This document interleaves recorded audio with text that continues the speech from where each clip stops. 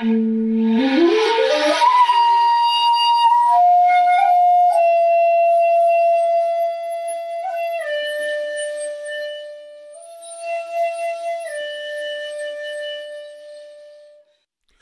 to the Zen of Everything, a Zen take on life, love, laughter, and everything else.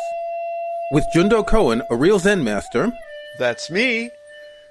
And Kirk McElhearn, that's me, a guy who knows a bit about Zen.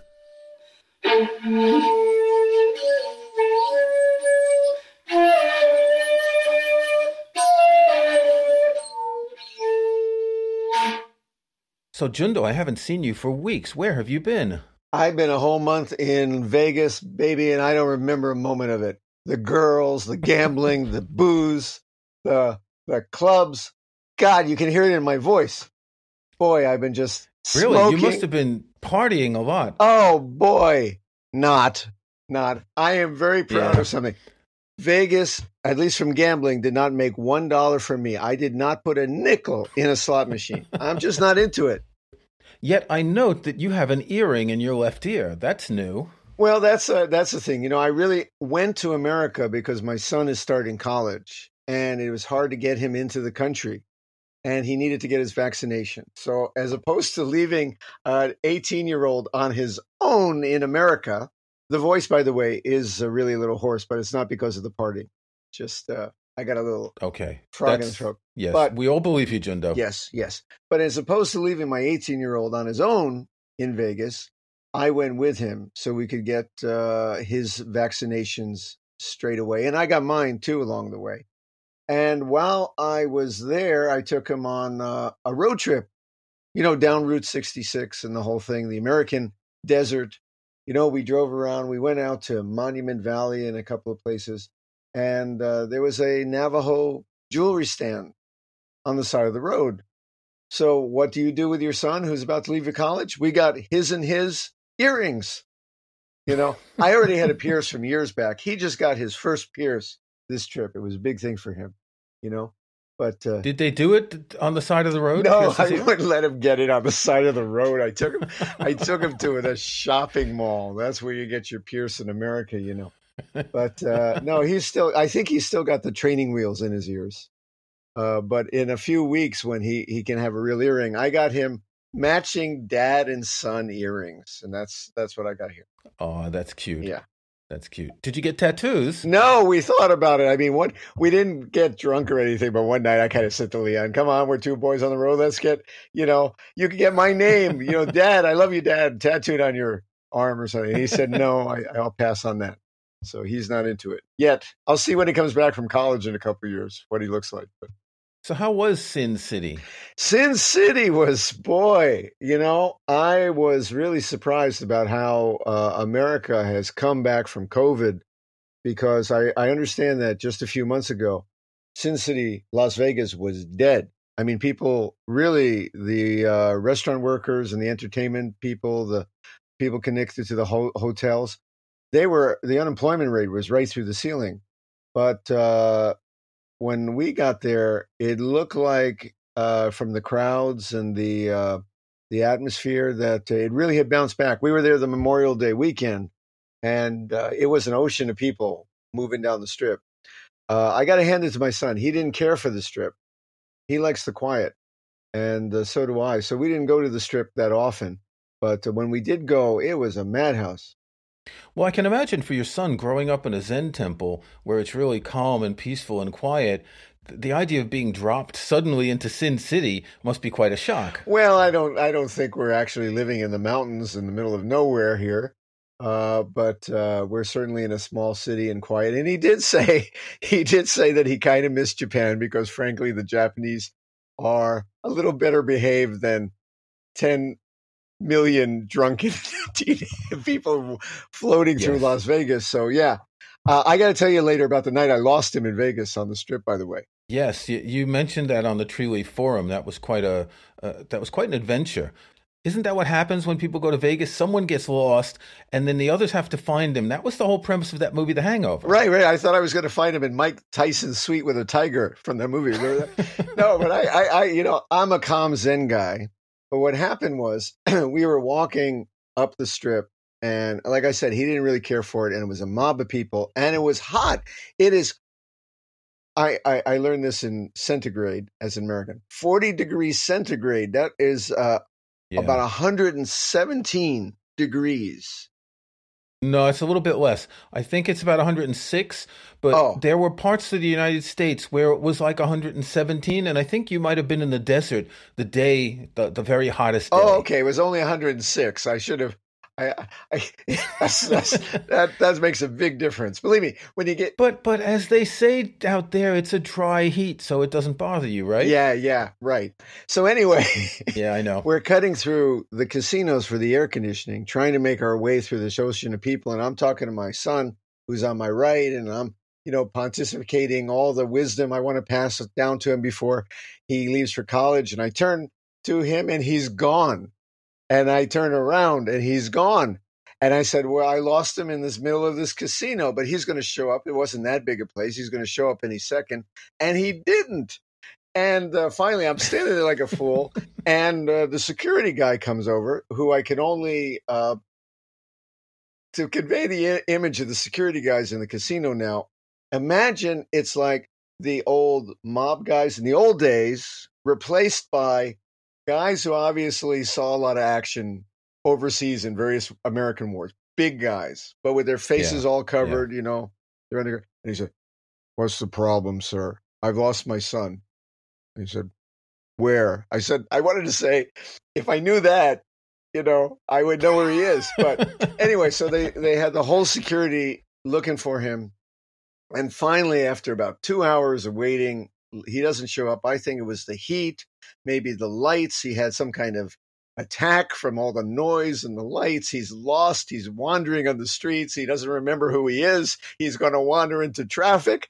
I'm a Zen guy, but as a dad, you see all the worst case scenarios. So I start wandering up and down the strip looking for this boy and going up to police and saying, "Excuse me, have you seen a young Asian man who looks like he's lost?" And they put out like an APB, you know, all points bulletin. And every time they saw an Asian guy, they'd grab him and say, "Is this yours?" No, no, not that guy. So finally, I decided I can't take this anymore. About 1 o'clock in the morning, I decided I'm going to walk home because we're staying in the middle of nowhere. A good hour walk. If you're going to walk, we're staying an hour off the strip. I mean, if you take a car or public transportation, we were taking the bus a lot. It's only about 15 minutes, but if you're going to walk, it's way out there, and it's not the best neighborhood. I got to tell you, it was an area called Paradise, which is anything but. Okay, it's not terrible, but it's not paradise. So I say, well, I just got to go home. So I go home and I open the door, and the punchline to the story. He's in the bed, Asleep. asleep. And he says, "What are you so upset about? I couldn't find you. I walked home." And I said, "How'd you do that?" He said, "Well, I got the phone and I figured out Wi-Fi and I knew from the horizon and I saw the skyline and I extrapolated and triangulated where our apartment was and I remembered the code to get it." It gave me great faith that this boy can now make it in America on his own. So in the end, it was a good experience. Yes, but why didn't you just call him on his Oh, phone? that was another thing. Because the phone wasn't working. That was, if you don't have your phone these days, you're really lost. So Yeah. it was just the day we had just gotten into town and the phones weren't working. But anyway, Dad blew all his Zen cool. If you had seen me on the strip that Yeah. night, I was not a model of equanimity. No. But after that, you were chilled, right? Because now you knew you could trust your son. Well, I was chilled until the next day when somebody, a very generous person, said, "Oh, you're staying in Vegas. What are you going to do?" And I said, "Well, we don't intend to do much. I'm just here for the vaccinations to get him set up." "Oh, no, you're in Vegas. You can't do that. Let me send you some tickets." And the tickets that they sent us was to jump off the highest tower at a hotel in Vegas. You know the big tower that's in Vegas? I've seen pictures. I've never been to Okay. Vegas, but yeah. You know the saying in Zen to jump off a 100-foot pole? This Yeah. is 855 feet in the air, and they put you on a bungee cord and they push you off the top. Okay? So I said, okay, well, we got to do this. We had a choice between that to be in an Indy car or a helicopter. That's an interesting choice, actually. Dad wanted to go off the Ah, tower, right? My son is the one who talked sense into me. And he literally said, I think it will cancel our insurance coverage. And he was right. The guy specifically had warned him not to do bungee jumping in America. So we settled for the helicopter, but I was all ready to go. I swear this. I was all ready to go. hmm. I had years ago, at the age of 25, I jumped out of a plane twice. So I knew how to get myself there, and Okay. I was going to be in Zen equanimity. I was going to step right off that tower. Okay. But my 18-year-old, he talks sense to me. So Well, this all sounds very exciting, but this doesn't sound like a Zen podcast right now. It sounds more like someone telling his vacation stories. I got slides. You want to see slides? No, no. But it is because here's the point of this podcast, really. Zen is in many ways the anti-Vegas. Everything that Las Vegas stands for, Zen is kind of the opposite. And I have to say, after a month there, you saw people running around all night, trying to drink and party themselves into fun and pleasure. And I was happy to sit calmly. We took a drive in the desert. I found a nice rock, sit a little zazen. I'll trade that for the strip any day. You know, we have a certain kind of gambling in Zen. We cannot lose because the universe is always a balance of win and win, even when you lose. So there's no gamble. Actually, I don't know what I'm talking about. I just said that. And I said, what does that really mean? Every once in a while, even I say stuff, and I go, well, wait a second, what does that really mean? But I think you get the point of what I'm trying to Yeah. say.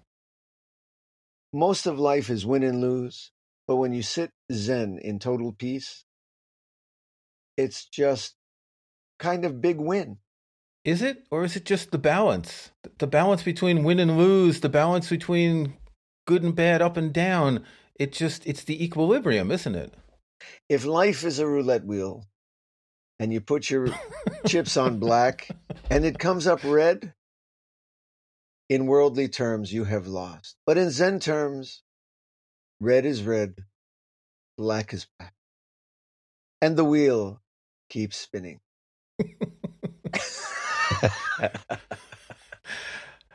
I'm just wondering, were you on a dark desert highway, cool wind in your hair, warm smell of colitas rising up through the air at any point? I think that's in California, not Nevada.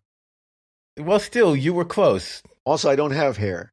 Okay, but was this one of these Hotel California things? I don't know what's a Kalita. Well, I don't either, but it's the lyrics of Hotel California. It's probably some kind of flower. We drove out to see one of our priests who's got a ranch in New Mexico. And I took Leon, he hasn't been to America that much. So I took him to some of America's great national parks. We saw Arches, we saw Bryce Canyon, we saw a place very underrated called Capitol Reef National Park. They're astounding. This is the place to go. And even outside of Las Vegas, there's a place called, I believe, Red Valley National Park. That's just 20 minutes out of Vegas.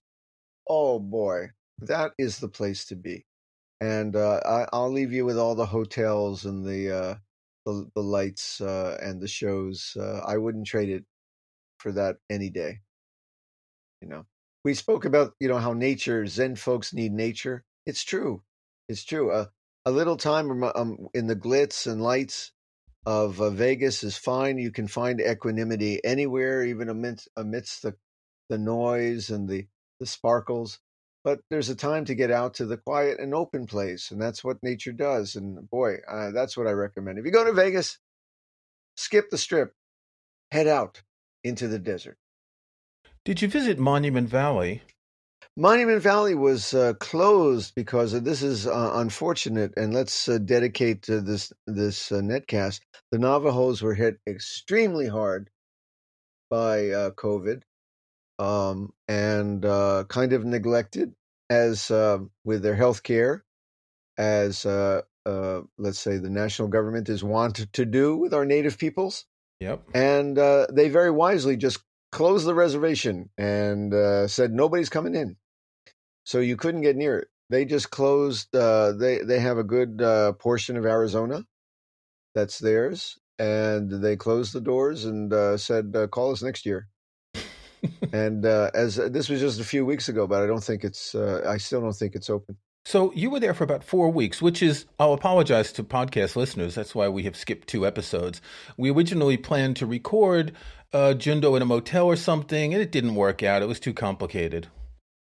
It was our summer hiatus. So what did you do for 4 weeks other than go in a helicopter and go to the Grand Canyon and all that? Did you sit around? Did you visit the Zen Center, Las Vegas, that we have discussed in past episodes? That's another funny story, because I did research to see what Zen communities there were in Vegas, and I found a place called the Zen Center Las Vegas. So I thought I'd give them a call. Fortunately, I checked a little bit on the internet before calling them, because it turns out Zen Center Las Vegas is a swingers club. They were busted last year, and there's an actual center there, a Korean Zen center called the Zen Center of Las Vegas, that I'm sure probably the Zen Center of Las Vegas is often confused with the swingers group Zen Center Las Vegas. Yes. So I'm very fortunate I checked it. And alas, I didn't get to either of them. It was a bit far out, and I didn't have a car. We were taking the public buses everywhere. It was good. I was trying to teach my son to survive in the kind of urban environment of America. He's from Japan, and he's not used to it.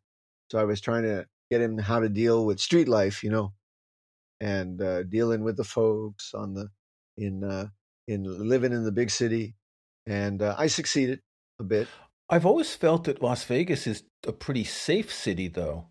You have a lot of crazy people, but there's a lot of police and security to make sure that things don't escalate, right? I think that's in the center part, not exactly where we were living, which was I see. We were with the people. The people. Yes. With the masses. We were out there with the people. We're people. We're out there with the people.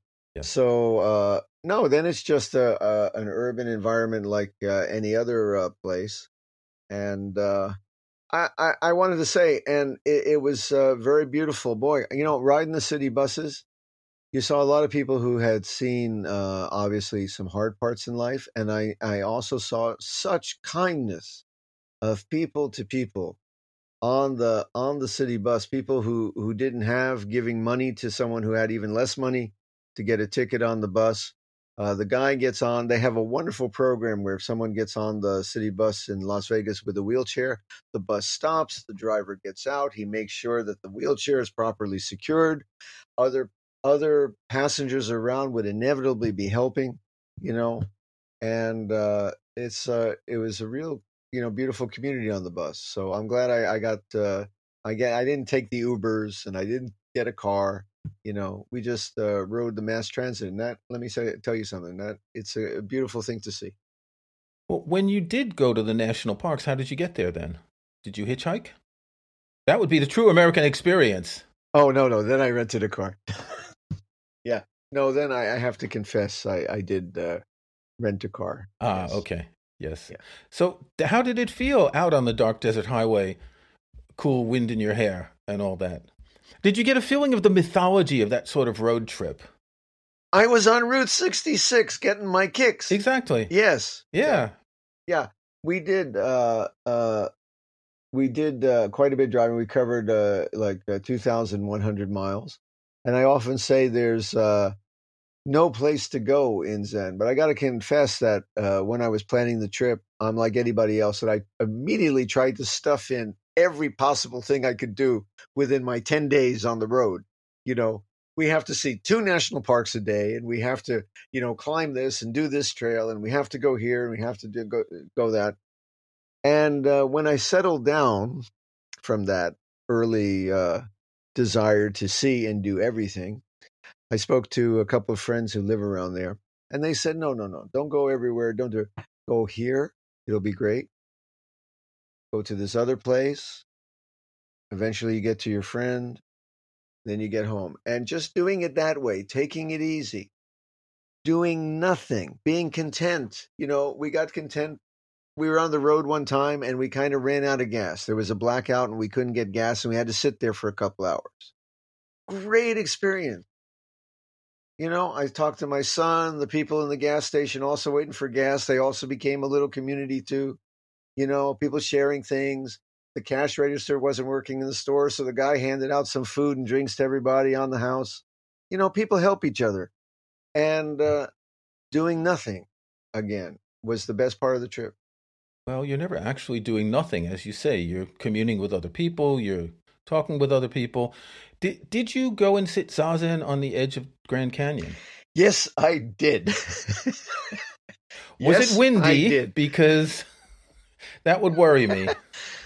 It was worse because in the 45 centigrade temperature, there was already 137 Fahrenheit. No, I'm exaggerating a little, but it was definitely up there over 110. Yeah. It was a little woozy on the head, and my son was so overwhelmed by the heat and the hike and the Grand Canyon that he was actually getting dizzy and would not go near the edge. So okay. I went to go sit near the edge, and without my bungee cord this time, went to sit there briefly, and it was astounding because the scenery just drops away in all directions and up and down, and it was dizzying. I had to move back after a second because I was starting to swoon. The Grand Canyon there's a famous quote, truly grand. Well, what lessons do you draw from all of this? What lesson? Keep it simple. Don't gamble. Oh, but somebody wrote me afterwards and said, is there some rule, what I call a prohibition against gambling in Buddhism? And is it wrong to gamble? I said, well, if it's amongst friends and it's a friendly game and you don't risk losing your house and you're not addicted to it and you do it in moderation, there's no rule in Buddhism against it that I was able to disclose. Now, I think the monks in the Buddha's monasteries were dissuaded from gambling. Although, to tell you the truth, after hours, monks have after hours. When I was in the monasteries, you'd slide in the doors and they'd be sitting around playing poker. They play cards. So even the monks, got to kill some time. Now, what are they playing for? I guess they're playing for karma. I wager you some good karma. I'll trade you. Yeah, I don't know what they're playing for. It looked like, I'm sure, maybe small gambling. It's okay. It's okay. But like alcohol, like sex, anything, if you do too much and you're addicted to it, that's where the problem occurs. So gambling, even though I didn't gamble a nickel, it's okay.